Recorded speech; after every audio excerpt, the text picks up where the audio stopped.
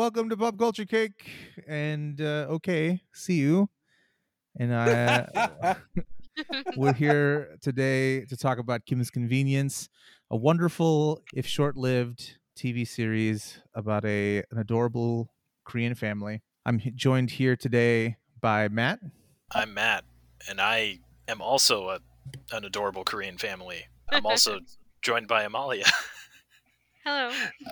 We're also joined by Dane. Hi, yes. I got nothing else to add to that. And Forrest, last but not least. Hey guys. So guys, I think I can just start off briefly. I think the consensus is, and we could even kind of reverse the normal order of things. The consensus is that this show is great, and we could probably give it 9 out of 11 maxes as a collective unit. I don't think there'll be a lot of dissension here. Forrest did make a weird face, but no one cares. I don't understand the scale. But that's the point. But I love it. Okay, but that's a pretty good scale. Nobody I understands give the it scale. 11 bowls of jjajangmyeon out of 10. That's fine too. But see, if maxes are units of joy, I would say this show is 10 out of 10 maxes because it's just such a joyous show. But have you ever had jjajangmyeon? And it's Korean, so relevant. I don't think I have. Lives in Japan. It's like black. But he's not Japanese. Soup.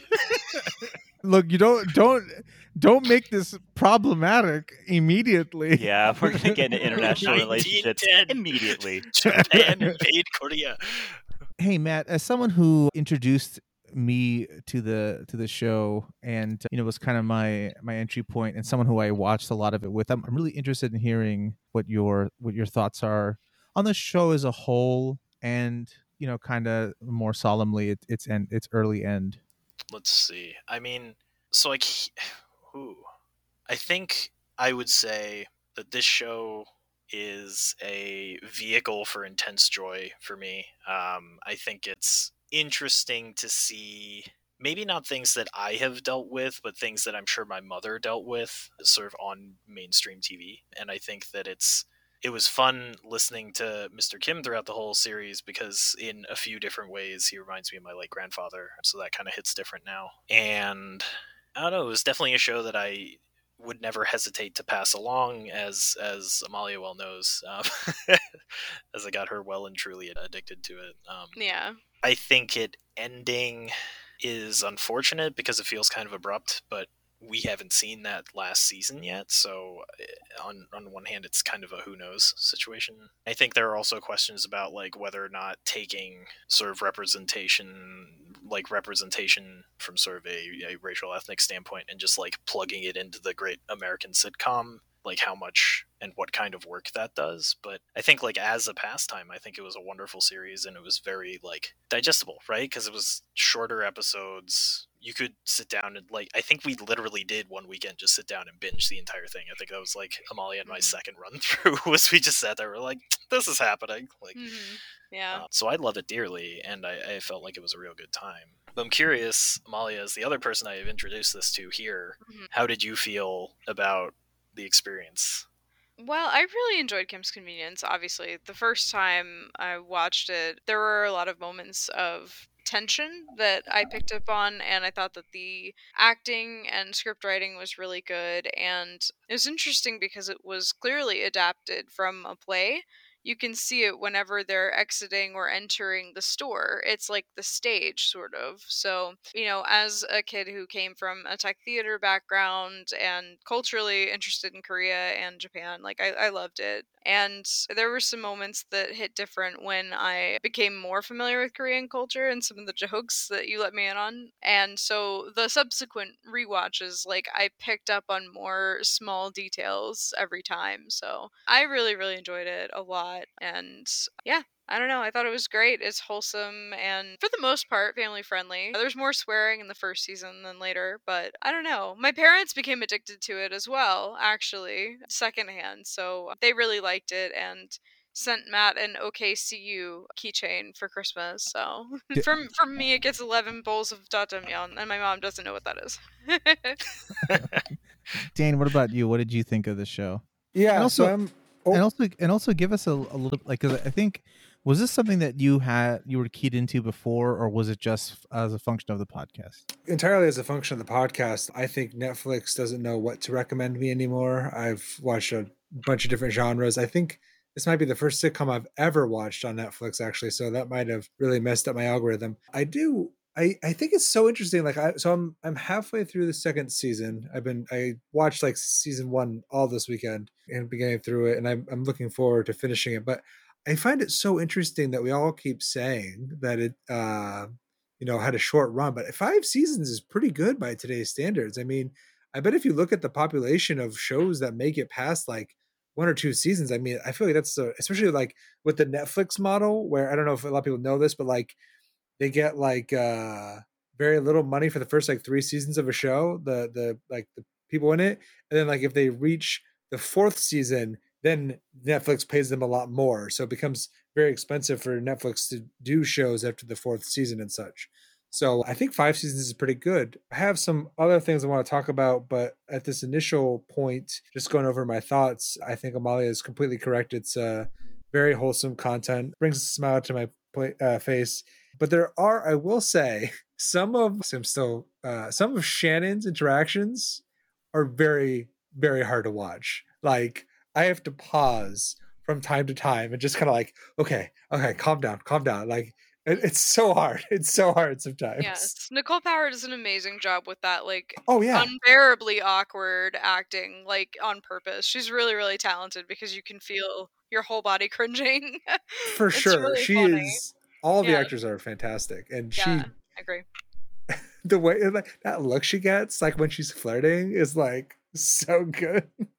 That's wonderful. Forrest, this is a little behind the scenes, but we have like obviously we're distanced for multiple reasons, primarily literal distance, but we have like the utility that we use to record has like a raise hand function, and I didn't realize I was gonna bounce up and down, like you were bouncing like and I was so excited to see you bounce. You were so happy, like I have something to say.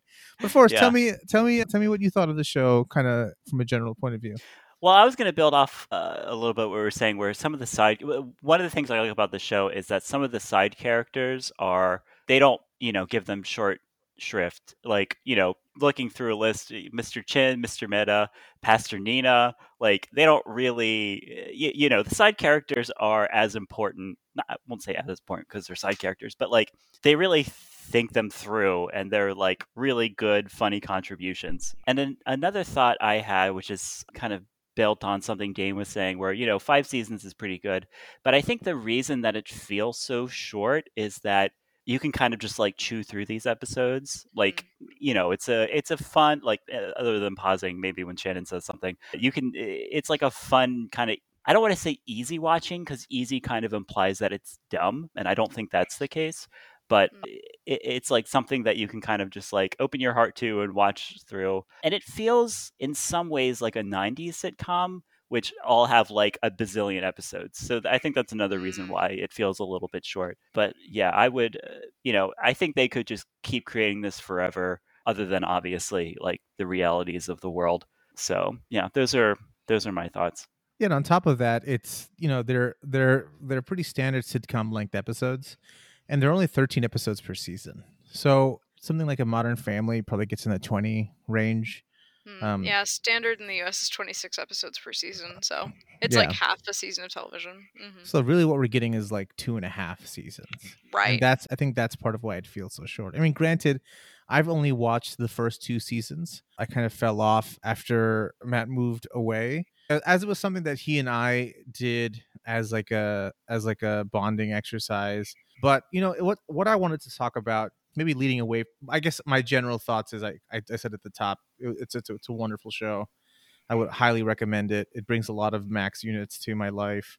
But I wanted to talk about, a couple episodes ago, Matt, you and I had a fairly long conversation about like representation in media for people of mixed or minority backgrounds. And, Kim's Convenience is a Canadian show, first and foremost. And also, as I don't know if I can point to another Western Korean focused, I mean, almost entirely, right, piece of media. I'm really curious about what it means to you as someone with a Korean background to be able to watch and experience what is essentially a very untroped. Obviously, there are things that are specific to the Korean experience, but it is not like K-pop. You know what I mean? It's not fetishized in the same way that a lot of their Korean media might be in the Western eyesight. So, if you could touch on that, I think I'd be really interested in hearing it.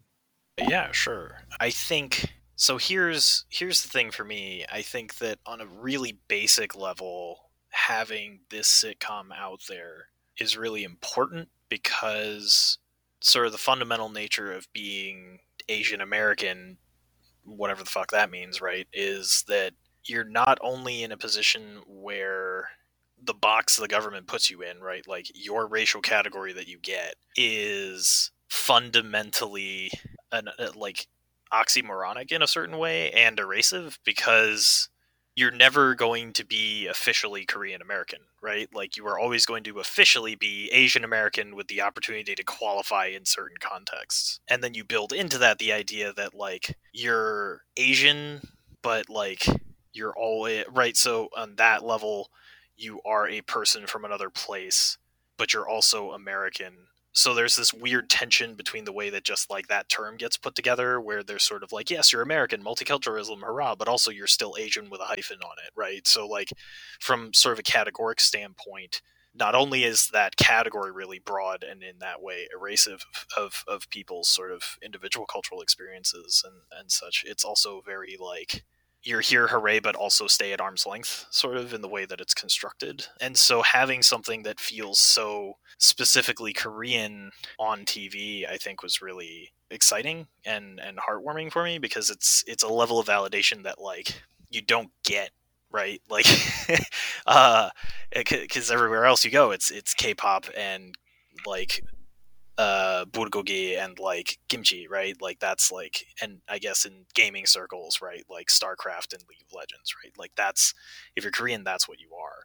So it's nice to kind of be a family that owns a convenience store in Toronto and has ridiculous friends and like kind of weird semi-dysfunctional family experiences. So I think the show does a really good job of like bringing all of these elements kind of together in a way, because it is like a normal family sitcom, but it's also not like normal, because normal is ultimately white and middle class, right? But it's sort of, it adds in what being Asian American or Asian Canadian or Korean American, Korean Canadian does to certain dynamics that people might describe as familiar normally. I don't know. I think it's an important show. It's flawed in certain ways, certainly, but like it's an important thing to have out there, I guess, is the roundabout point. Yeah, one thing I really like about it, I thought that it was kind of groundbreaking in that I've never seen a Western series that had all of the dumb or super problematic, flawed characters were played by white actors. I don't know if y'all Yes. noticed this, but it was all of the, ordinary people who were just trying to live their lives, or all of the really exceptional people who were doing really great things were minority characters. And it's one of the few places where you actually see that kind of like the stereotyping and like microaggressions that you see in writing from a Western standpoint against characters that are from anywhere else, that kind of like twinge of xenophobia that you get. It's like it kind of fires back a little bit at the white community for some of the stereotypes about like white people that are unflattering, that are hilarious because they're true. Yeah. Like the mom whose kid is like destroying the store, and she's like, "You need to apologize to my son for yelling at him." And Mr. Kim is just like baffled. Like I really appreciate that they did that in a way that was funny and still respectful, but like you can't not notice it, like there's just, it's everywhere. We don't use the N word. Oh my god. Yeah, I didn't say Oh, that. right. Oh my god, yes. Yeah, Exactly. that's such a good point, because like I remember we've talked about that on a few occasions, right? Like all the problem characters, like the whole series is just like a bunch of interpolated. Brent, you remember how like when we lived together in the house as roommates, it was like the sort of catchphrase every once in a while was "fucking white people, man," right? Like I feel like that's like the show's unspoken mantra on some level. Yeah, and I think it's what's so good about it is that it is flawed, right? I mean, that's like any other. I use the word regular in air quotes, any of the regular sitcom, but it's like it is. I think a very good balance of recognizing differences in cultures without highlighting them in like a like it's not highlighted in a now I'm struggling with the word, but it's not highlighted in like a look at this, it's Didactic? Korean. Yeah, it's I mean it's like it's not right. Yeah. It influences. It is a core. It is part of the core of the show without coming off as like cyberpunk fucking just like look we did it, we're doing it. You know, look progress. You know, Right. it treats it the way it should be treated, which is different, but just like anything else.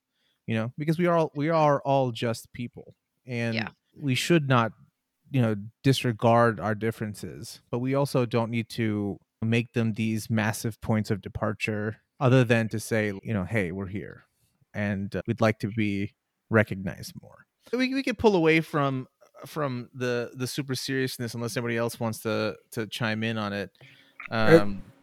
Yeah, please, Dane. Yeah, so I fucking Side note. I hear the fucking notebook paper. yes. Yeah, This man professor has over here. notes. He's really Yes. prepared. A side note, at work, an old coworker gave me the nickname Dr. Wikipedia because I'd always go to Wikipedia and check things. And Kim's Convenience is no exception to that. And I found it really interesting. If you go, it talks about a critic. I didn't write down their name, but they were talking about how the characters had accents, and he raised the concern that, oh, are we laughing at these characters? And the actor who played Mr. Kim, I apologize if I'm not pronouncing his name right, but Paul Sun Hyung Lee responded saying that, yeah, some characters have accents, some people have accents. Maybe because that concerns you, that says more about you than you realize. And I think that's such a good point, is that they don't try to, you know, glamorize what it is to be Korean Canadian, or you know, they're just, it feels like they're presenting their story. You know, this is the story that the show writers wanted to tell, and they just tried to present real characters. They weren't, you know, they weren't making caricatures. These were people that you could tell they based on someone they knew in their life. They felt very grounded. And I just wanted to tie into that. This reminded me of something that the Parasite director said a while ago, where if Americans could just get past that, you know, 1 inch tall subtitles, they could enjoy a lot more movies. And I feel like there's this weird stigma, you know, in addition to just the subtitles in foreign films, but also that there's like this weird white guilt, maybe, that like, oh, these characters have accents, I can't find the show amusing because then I'm laughing at them. And it's like, that's not the point. So that's the last serious note I wanted to bring up as well. Yeah, I think that's a really good point too, because you know they're obviously not laughing at they're not making fun of somebody's accent, and it does say more about someone who would ask that question than it does about someone who has an accent. I agree completely with Mr. Kim in this case. So yeah, I think that's a great point. I'm glad you brought it up. And to that end about subtitles, I have heard that so many times. I am a total Korean drama addict as well as being really into Kim's Convenience. So all the moments about like Korean dramas like that, where they had like some inside jokes about it that were like just for people who were in the know. I have recommended them to other friends of mine who are, you know, not Korean, and they won't watch them. And the reason I always hear is because they won't watch something with subtitles. And I'm like, that has a little bit of a xenophobic like sting to it, in my opinion. It's like, oh, okay, so because they're not speaking English, like you can't figure it out. Like, I don't know. That's always bothered me. I've always found that to be kind of offensive. But anyway, I completely agree with the director of Parasite as well. Because, yeah, I have found so much love for Korean dramas and for Kim's Convenience. So, yeah, I think that's all really valid. So thank you for bringing that up. It sounds like kind of what we're getting at is, like, even when Kim's Convenience is having fun with a topic, it's coming from a place of authenticity and it's coming from a place of love, right? Yeah. Whereas, like Brent, to your point, Cyberpunk puts on different cultural ideas on like jaunty hats. I don't know. That's all I got to say. Yeah. I would want to. Oh, go ahead, Brent. No. I was just gonna say, as far as the accent stuff goes too, I've been torn over the accents sometimes because I've sort of oscillated back and forth, and I've seen some dialogue on that that's like, "Ooh, the accents are cringe or they're tough to work through." But I think I forget whether I told you this, Brent. I think I mentioned it offhandedly when we first started watching that, like, and I think I mentioned this with Amalia as well. The way that Paul Sun-Young Lee makes an effort to hold syllables at the end of sentences as an immigrant Korean father is this deeply resonant thing that I feel like most Korean American, like, second, third generation folks are pretty familiar with. That like the soundscape in that way helps set that authenticity that we've all gotten at, and that Forrest summarized very succinctly. It's like an accent can get deployed not necessarily to say, haha, look at this accent, it's funny. It can get deployed to say, hey, this person's an immigrant and they're like, English isn't the best, but they still have things to say. It's just going to sound different. And it can do that in ways that are like a touchstone for people like me. And I remembered a point I wanted to make earlier. Thank you for bringing accents back up. Whenever someone makes fun of an immigrant, somebody who obviously was like had the courage to come to another place and learn a new language, anyone who has the nerve to make fun of like the Korean accents in Kim's Convenience, I want to ask people like, oh, how's your Korean? Like, honestly, because it's probably like, could you do better?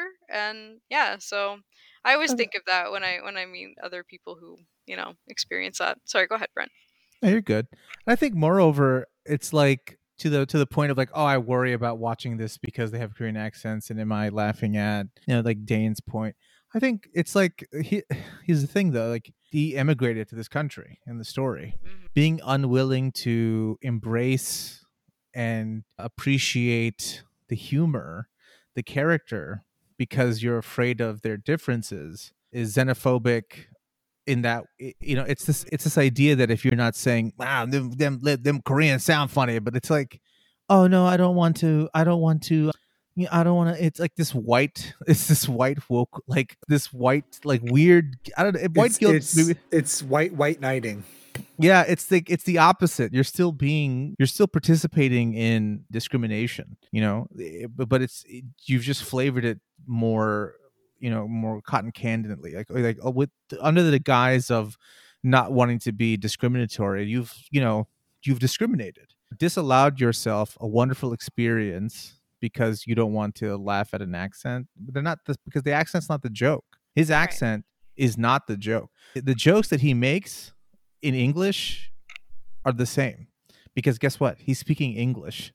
All that's changed is how he sounds, which is such a nominal, minor thing to get hung up on.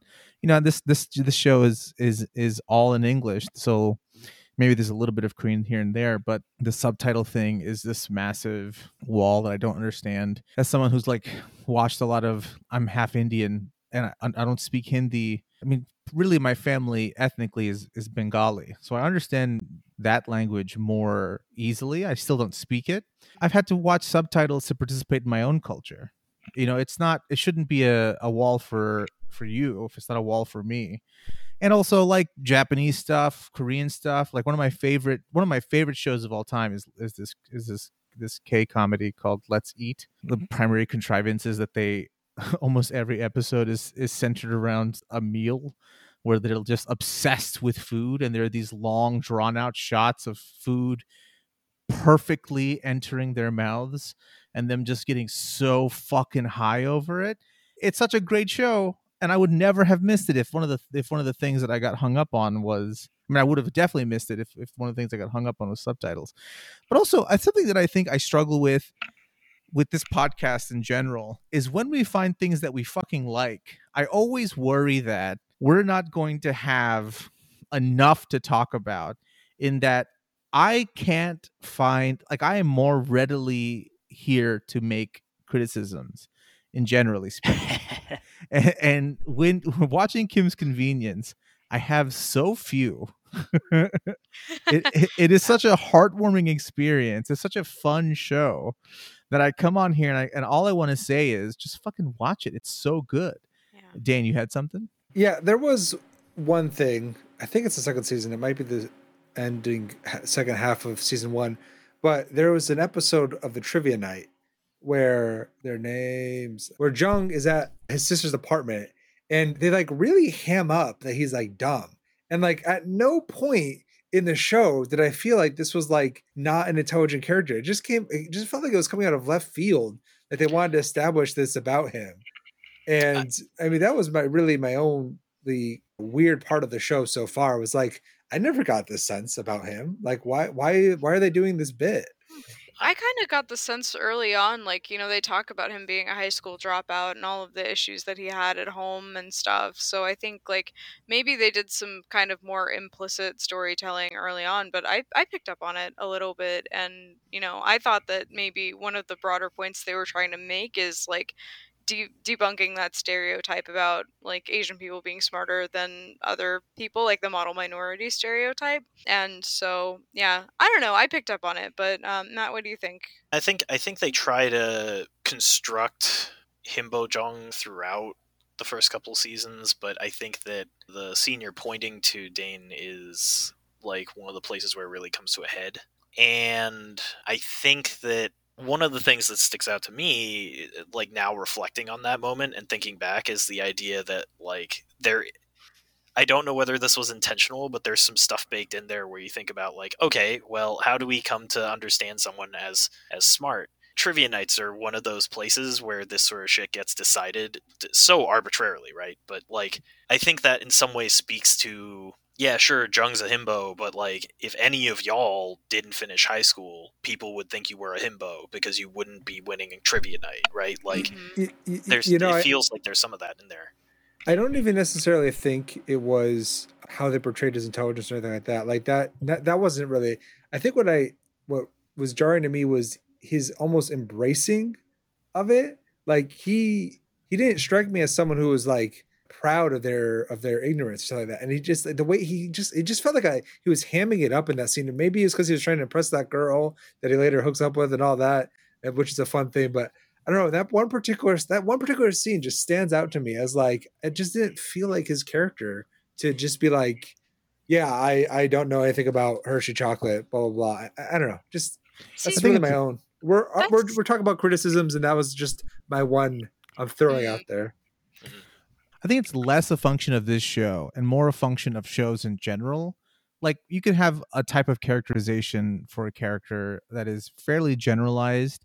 Like, Joey's stupid in Friends. Like, that's the thing. He's a himbo. And there are definitely scenes and episodes where he's like presenting a much more significant level of like emotional awareness than others, where he just comes off as the biggest brick you've ever seen. I think it's all in service towards that moment, right? I think the characterization shifts a little bit to highlight the bit that they're trying to deliver in the moment. Because like I mean, I don't think even in that episode, I don't think that him hamming it up is like a confirmation of a lack of competence or anything, or like an acceptance of that. I think it was just primarily in service to his just general lack of trivia knowledge, which is not, I think, a great marker for intelligence or in any way.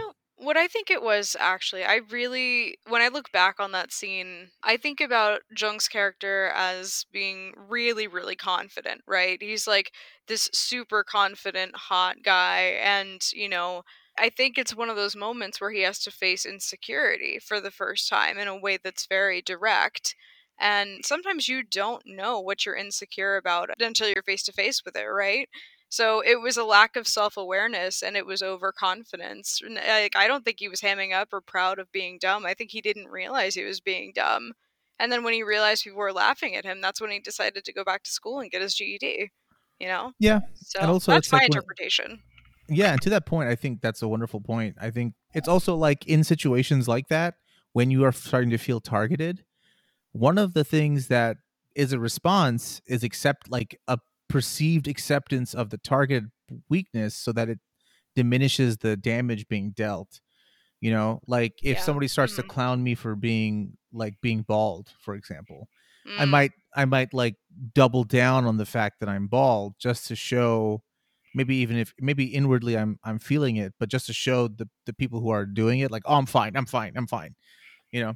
And that might have been it. I think my biggest gripe with the show, I'm wary of coming out here hot blazing, hot take, guns cocked, all of this stuff. I think my biggest problem with the show, and it's a serious problem, might take some max points away, is that Matt had the audacity to fucking introduce it and leave before we could finish it where we were at.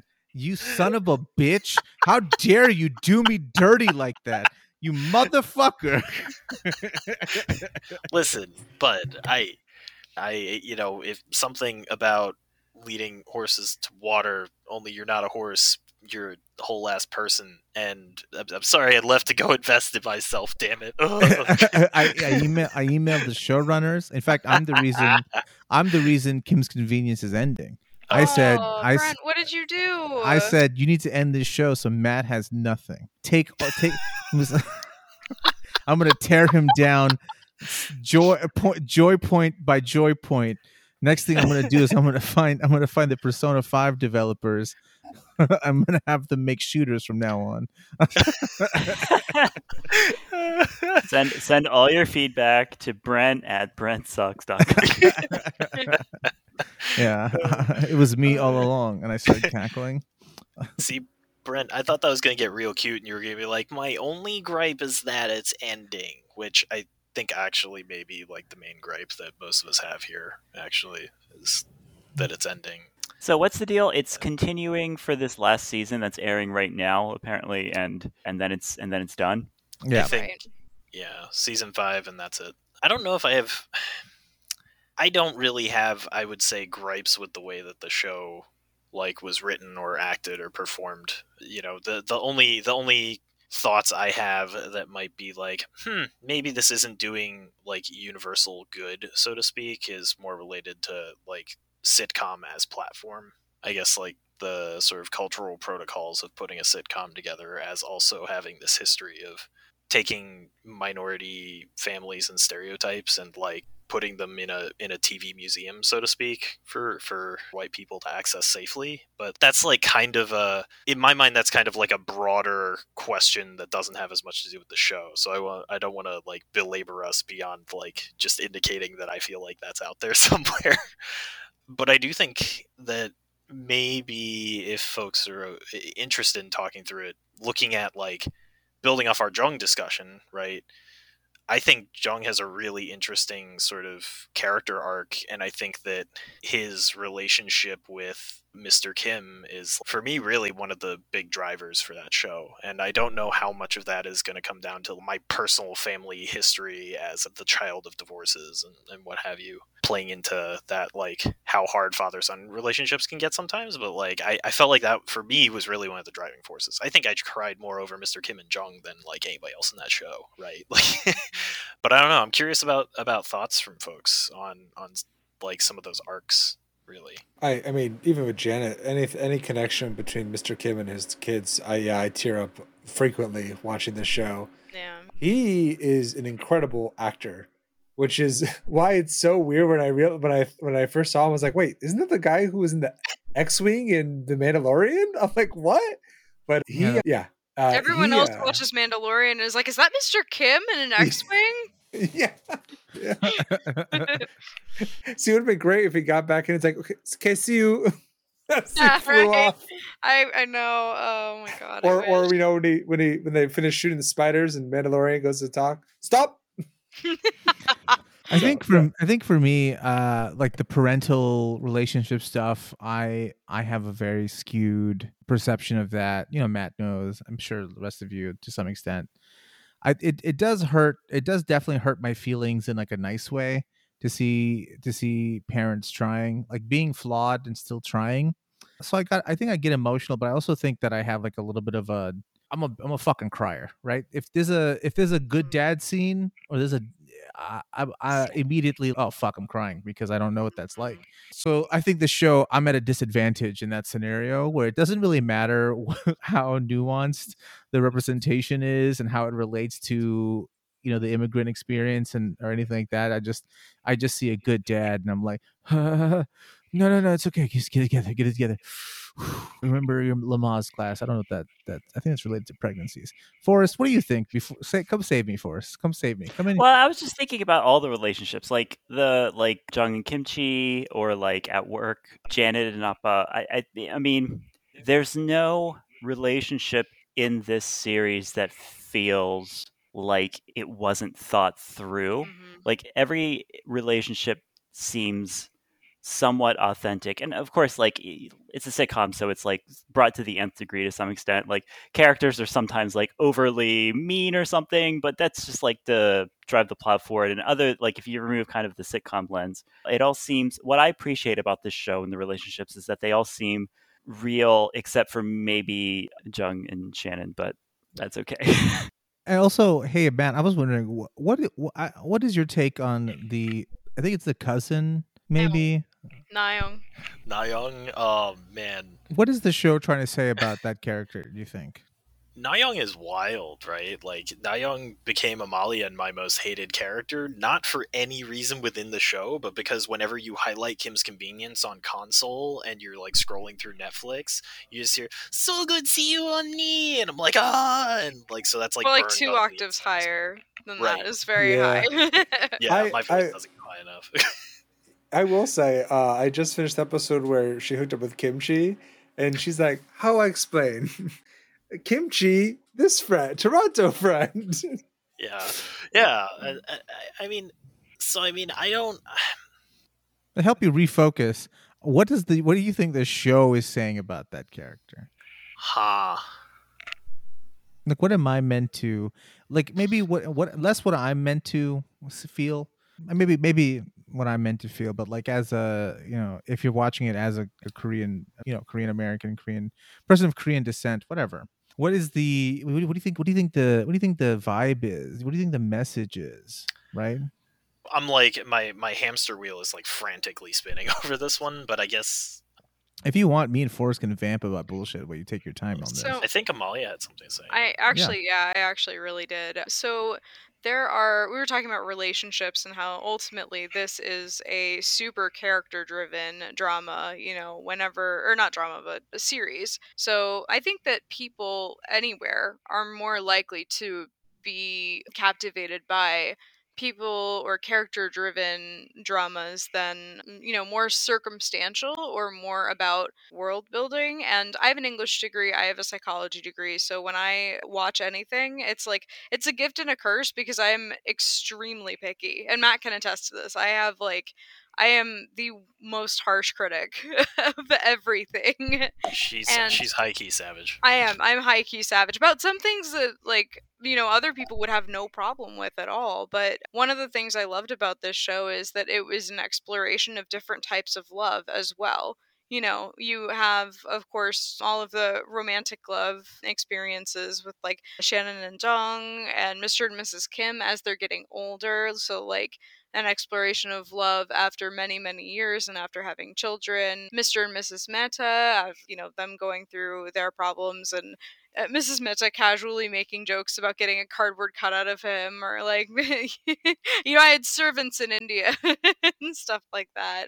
And of course, more like brotherly love too, like between Jung and Kimchi, or, friendship, like between other characters, like especially Jung and Kimchi. But I guess what I'm getting at is that I think more so than the Korean lens or the immigrant experience lens, this show is also ultimately about relationships, and it's about what all the different types of love that there are. and being open-minded or closed-minded. And I think Nayoung, just to bring us back to where Matt's hamster wheel is spinning, I think Nayoung might be an exploration of, there are stereotypes about every group of people, I think, but the stereotypes about Asian people sometimes are like, like cool Christian Korean boy, right? That's the phrase that comes to mind. Is in the beginning of that episode when Nayeon comes to the States, she's like trying desperately to find like more modest clothes for Nayeon to wear, and Janet's like, "Whoa, mom, like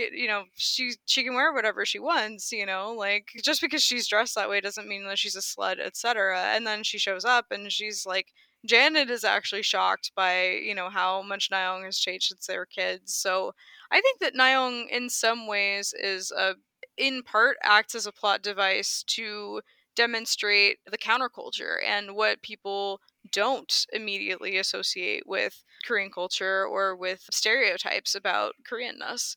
So that's my take, but yeah, thought I'd share. Are the metas, which is fucked because this is an Indian name. I'm pretty sure I said it the whitest way possible. Hell no. Are they in the first or second season? I thought they were.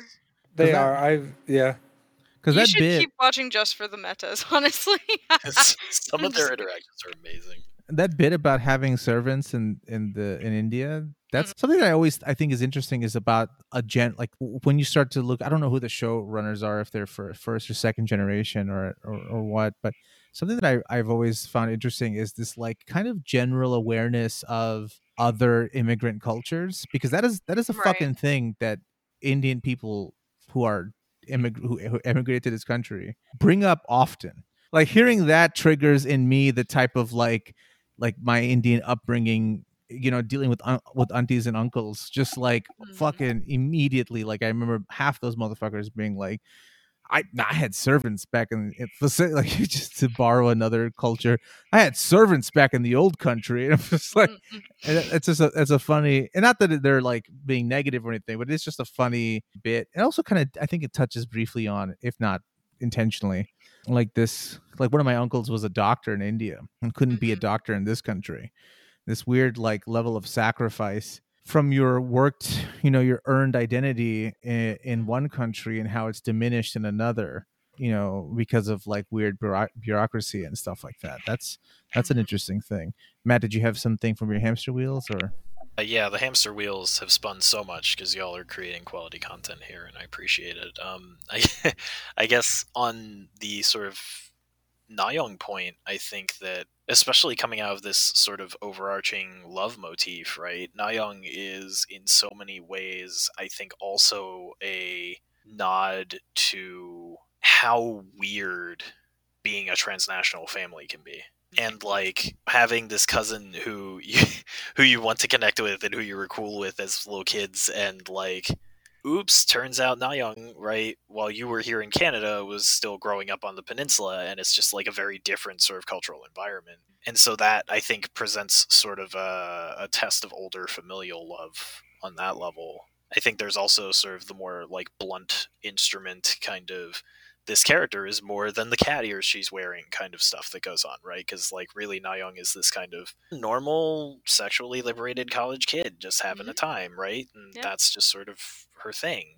And I think that sort of question as well of what is it like to be over here and still have parts of you that were over there, or memories that were over there. Because building off the sort of the servant's point as well, right, there's to some degree a question of love for your kids in moving to a different country, right, for opportunities. I think my grandfather was a cement executive when he decided to move here, and he came here and he's like working 3 part-time jobs, right? Like that was kind of narrative I was I mean, similarly, my grandfather was a professor in India, and my grandmother was a headmaster at a prestigious private school, and they came here following my father to help take care of me. And my grandfather is a very educated man, like in political science, had was a master in his craft. Wow. And came here growing up. I watched him work at gas stations, to fit like that stereotype. And my grandfather, when he came here, wasn't young. So he would walk, right? He never learned to get a license here. So he walked, he would use the metro, which is like, like a public transportation system here. And Houston's so terrible for it that it's more convenient in Houston to get a metro system that involves minivans coming to your house than it is you walking to a bus station. So that's like, a lot That's of my, that's the most Texas thing I've ever heard. Oh my Exactly. God. It's so true. and like, so like me, it'd be me getting in a minivan with my grandfather to go to a fiesta. And my grandfather's a very proud man. So I never really witnessed that lion exterior break until much different personal tribulations hit us. It never seemed like he was bitter about working at gas stations, or my grandmother never seemed bitter about being just essentially like a watcher at a Montessori school instead of a teacher.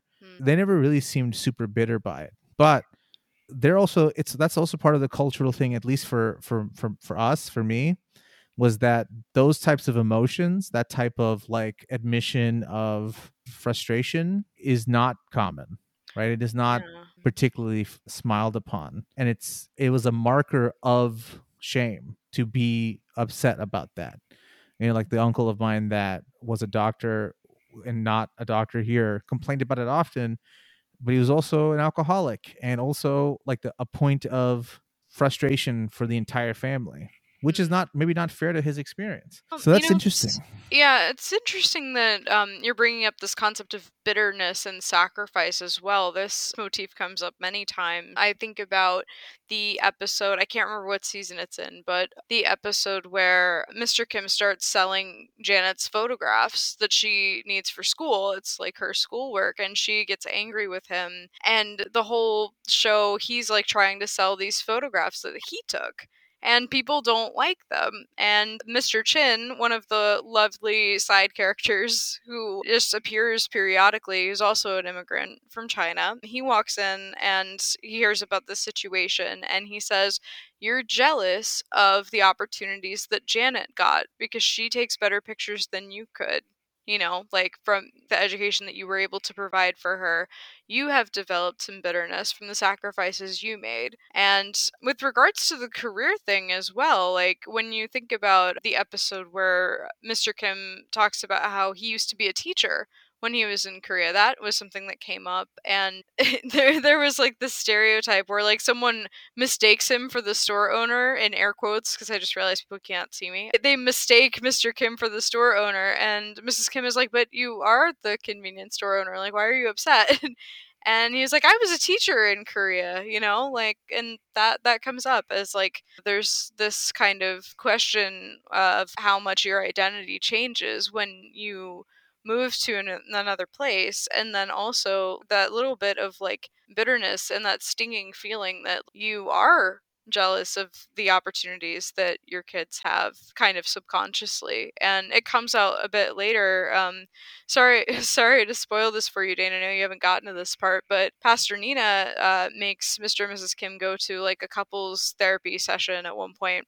And Mr. Kim is like, "This is stupid," and he goes on, and then he says like, he just like blurts out that his dad never hugged him, and like stopped mid-sentence and was like nearly crying. And it's one of those moments where you're like, "Oh my God, what?" Because this whole time, like this whole show is like wholesome and funny and cute, but there are moments of profound sadness that are brought on by the truthful aspects of someone's experience, and things that situationally, if you like think about it and put yourself in that position yourself, you're like, "Oh, I could see why someone would feel that way," And yeah, it's not all happiness and all wholesomeness. I wanted to get to the point where it's like there are a lot of serious topics covered in this show, and there's a lot of like deeply sad moments as well. It's really, really multidimensional, which makes it even better. So I guess this is a little bit of a tangent, but I'm starting to feel a weird random bout of bitterness towards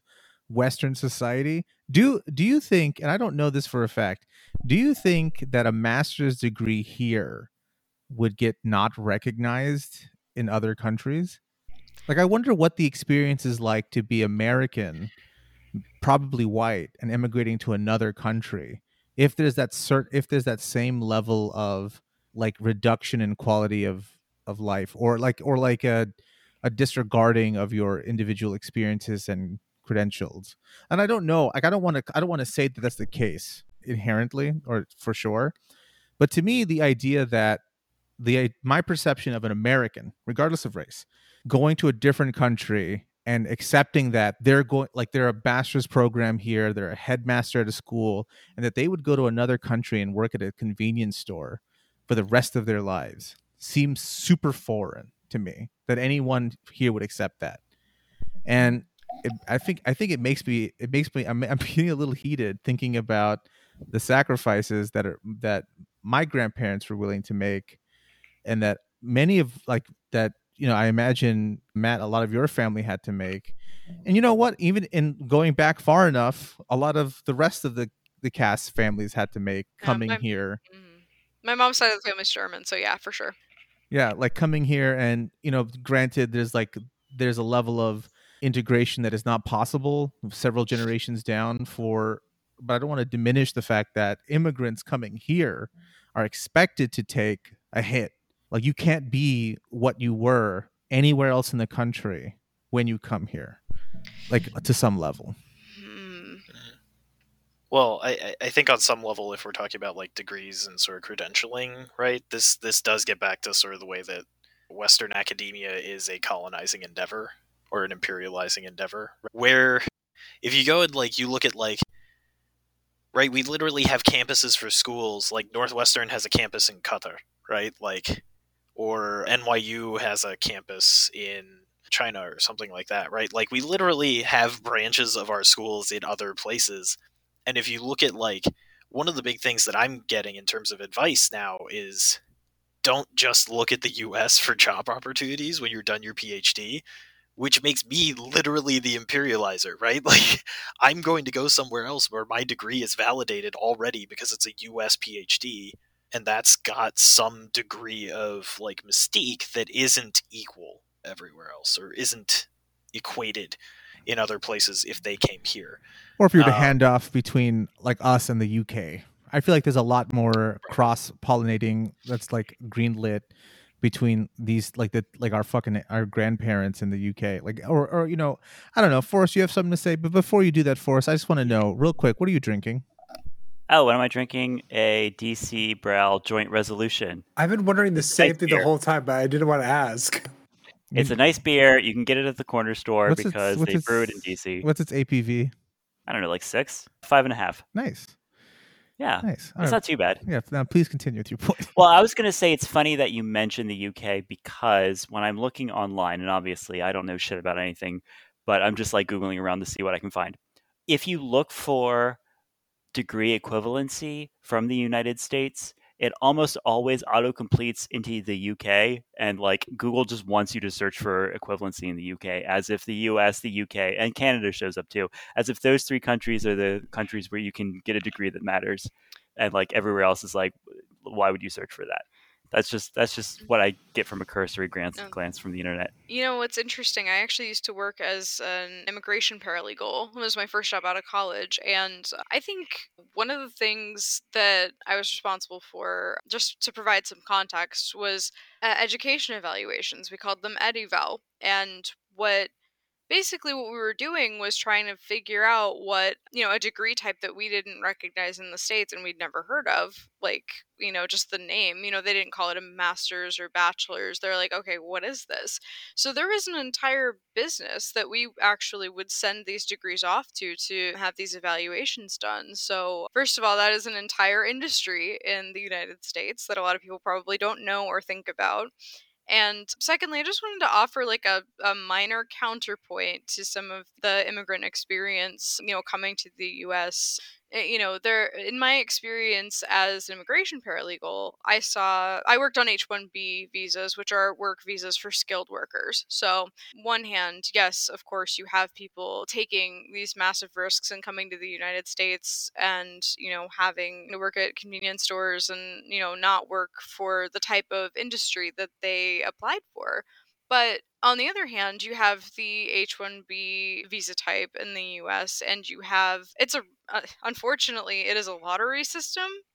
So there is only a certain likelihood that you will be selected for it. And that always broke my heart when we would, go through all this effort to build a case for someone and then they weren't chosen. But anyway, my point is, I guess, that there is actually a massive demand for skilled labor from other places, particularly in the security and IT industries, technologies, artificial intelligence. I could go on and on. I think that to an extent there's not a lot of awareness of that, I guess. Like I always was surprised by, after I left that job, I was surprised by the way people would talk about it because they didn't seem to know that this massive demand for immigrant labor existed in like high paying, like really prestigious jobs as well.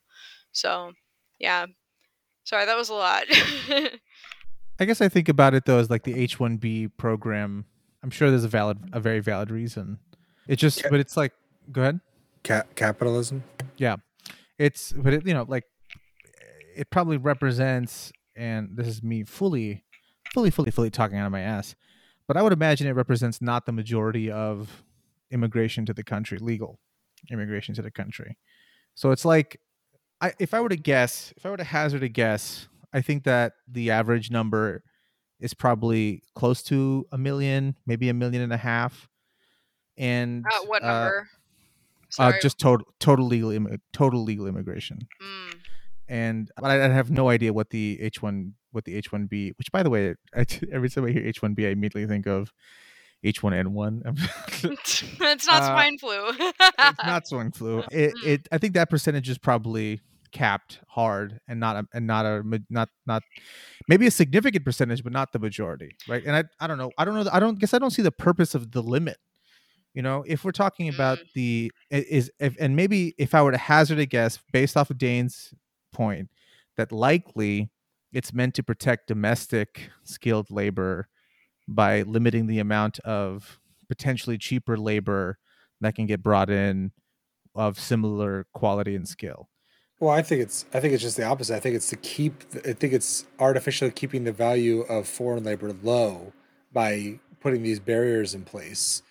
But wouldn't flooding the market with more skilled labor diminish the cost in terms of capitalism, the supply versus demand? If the company in question is sponsoring their visa, then that is an additional cost you would have to keep in mind from a business's perspective, right? Like it's not cheap. It's very, very expensive, and that's true for all immigrants who, come over illegally and everything. And anyway, I guess what I'm saying is that like that is one of the costs that businesses have to keep in mind when they are hiring someone on an H-1B visa in particular. And the question always comes up, like, is there a green card opportunity at the end of this? And that's often a very hazy question because the employer doesn't know. They haven't figured that out or made that determination at that point. But there's so much I'm not allowed to say, and it's killing me because I signed an NDA. Yeah, I think if it's a finite fixed amount, I can only imagine that that's meant to make it less ideal for a business to hire outside of America. Yeah, I could see that, especially for smaller businesses.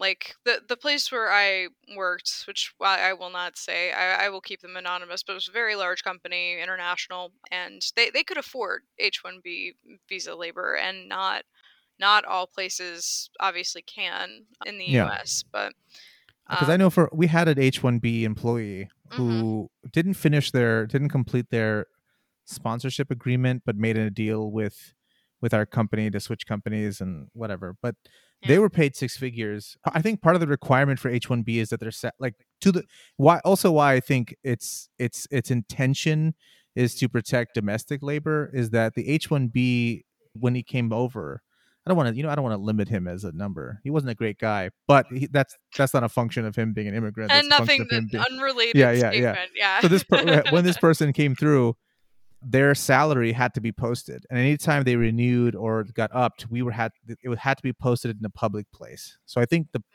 from just off of that, knowing that we were paying for the visa, and like for the sponsorship in general, and seeing that his salary was posted and that it was significant, I think all of that keys into an attempt to prevent foreign labor from flooding the market and out jobbing American citizens, which is, neither here. I don't really want to. I don't know the merits or the demerits of it. Yeah. All I know from my experience is that the majority of my family did not come on an H-1B and had to take a position that was available, and that Right. was very rarely an equivalency to their skill set or their experience. Yeah. Like I think the generation right before me, like my father and his sister, were lucky that they came here young and with the intention of getting an American degree. So they both have masters here in this country, and were able to kind of work off of that jumping point. But the same was not applied to my grandmother's generation, who most of them made it here. Like most of them that did not die young, of which she was 15 siblings, then most of them made it to the country. And most of them were working, like one of a family member of mine, like that was in kind of in a half step between my father and my grandmother's generation. Very intelligent person, worked at a Jack in the Box forever. And there's no diminishment in that labor. That's work, right? That's Yeah. we've shown how COVID highlights what's necessary, and how we don't really support or this like these are necessary jobs, but then you don't pay them like they're necessary. Yeah, I see Right. that. So there's no diminishment in the work, but the work is diminished by capitalism. So this person like was never able to in any significant way take hold of the American dream outside of being with their family, and it potentially, right, giving their children a chance to participate in the society that we have, that is, I think, that has sold like a false bill of goods to the rest of the world. But I don't know. I don't know if I want to get too hung up on Yeah. We're- I could talk about this all day. I did like HR and labor stuff and labor law, immigration. Like I can go on and on about I can get into the weeds like in an embarrassing way.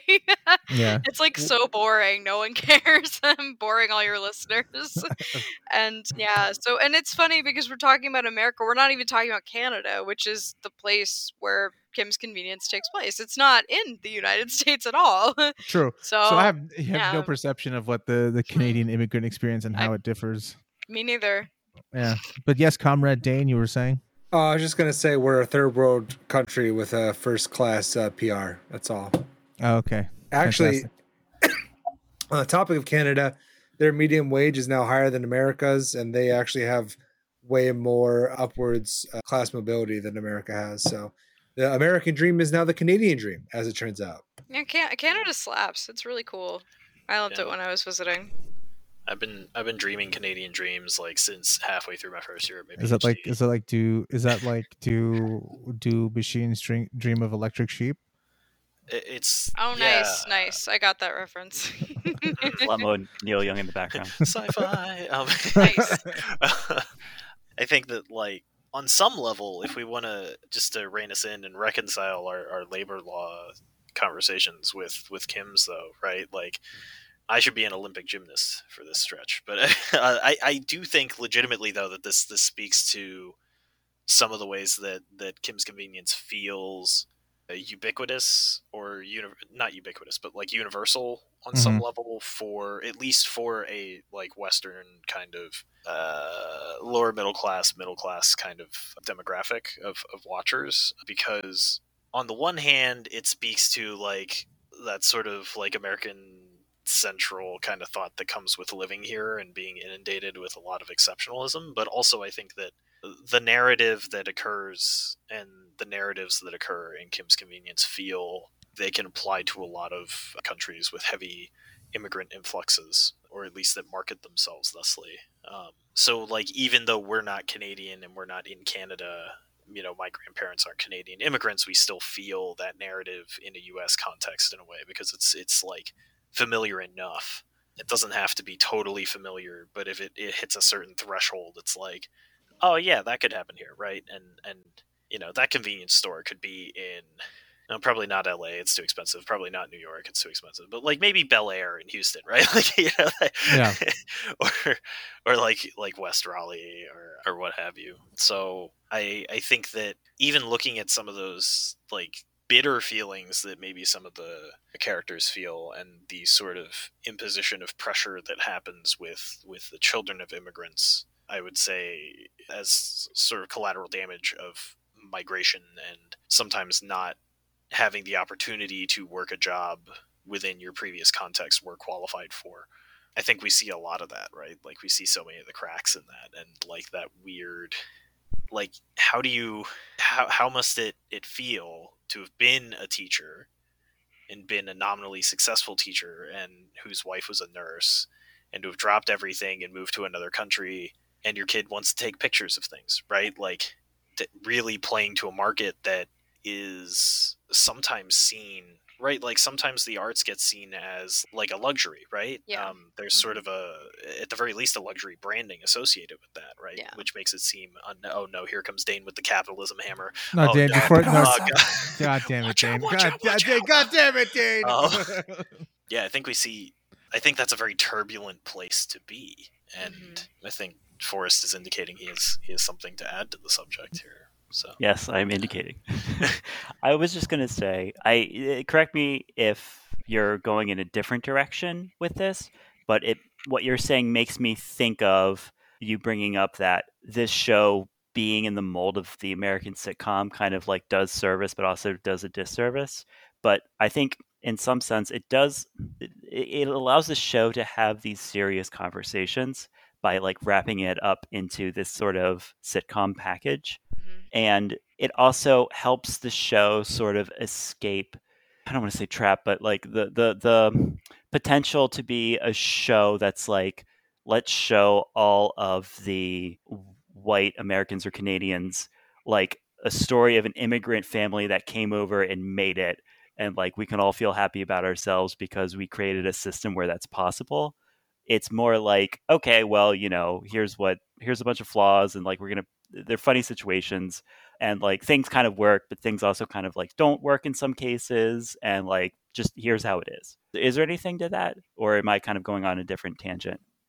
I think Kim's Convenience definitely handles what you're describing. And all I'm doing is stepping in because I can see Matt thinking. I think it handles it so deftly. Like it is truly it is so impressive, because I think shows that, and not from like it's like a Korean show perspective, but there are just too many shows that are trying to say so many different things from so many different perspectives and end up saying nothing, or end up saying something that is the opposite of what they intended, or says it poorly. And I think Kim's Convenience does exactly what it intends on doing, which you cannot diminish in terms of competency and quality. But I guess outside of that, Matt, if you wanted to respond, if not, I'm more than happy to say Kim's Convenience is probably one of the best shows I've ever seen. It's easily the best show that Dane's ever seen. Dane watches just garbage all the time. All the time. I took a sneak peek at his algorithm. I emailed my buddies at Netflix, and they showed me his algorithm. You can't imagine how many shows about glass blowing and knife making that Dane watches. I just simply don't know. I don't understand why. I don't get it. I would say, at the end of the season, maybe we should have a bracket where we just rank all of the things we talked about. I think Kim's Convenience might make it to the top. You and your brackets, man. You would just have it on for brackets. I can't tell you how confused I was by that music bracket thing still to this day. I don't understand how anybody makes points. Anyway, we'll talk about that offline. Yeah, that's a whole other thing. That's been our episode on this. I don't know. We didn't have like a funny bit at the end, but you could reach us at popculturecake@gmail.com. Unless anybody wanted to give any socials, Dane? Nope. Matt? I am, as always, a minimum wage laborer to my academic Twitter account at ehyungnim, EHYUNGNIM, where you can find me. It's an awful Korean pun. I'll explain it one day, but not today. Forrest? Don't talk to me. Don't talk to me. Amalia? I don't have any socials to shout out, but I just want to say to all 90 of the individual viewers, 고마워, and okay, see you. Thank you for having me.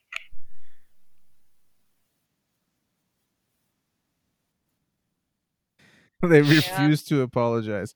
I mean, they did for terrible things. But Matt, since you have such strong opinions, let's start with you.